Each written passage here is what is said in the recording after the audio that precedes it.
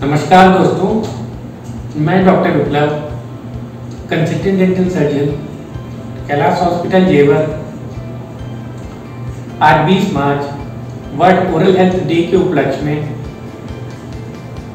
Dental scaling या दांतों की सफाई से होने वाले फायदे और गैर फायदे के बारे में बताता हूँ। देखिए, लोगों में मान्यता है कि दांतों की सफाई करवाने से दांत कमजोर हो जाते हैं या दांत हिलने लगते हैं या उनमें झंझनाहट सी होने लगती है। ऐसा बिल्कुल भी नहीं होता है। सफाई करवाने से दांतों में मजबूती आती है।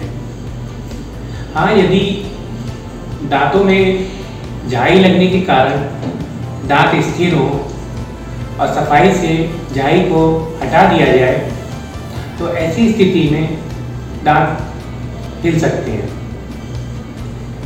परंतु दांत अंदरूनी तौर पर मजबूत हैं, उनमें कोई झाई नहीं लगी है, तो ऐसी स्थिति में दांत कभी नहीं हिलते, बल्कि उनमें मजबूती आती है।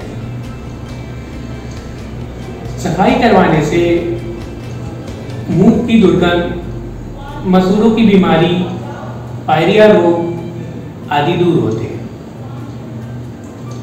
इससे कुछ गैर फायदे भी होते हैं, जैसे कुछ समय तक दांतों में झंझनाहट सी हो सकती है, परंतु यह कुछ दिनों में ही दूर हो जाती है।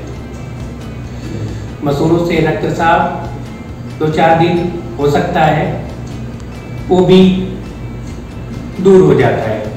यदि किसी को दांतों में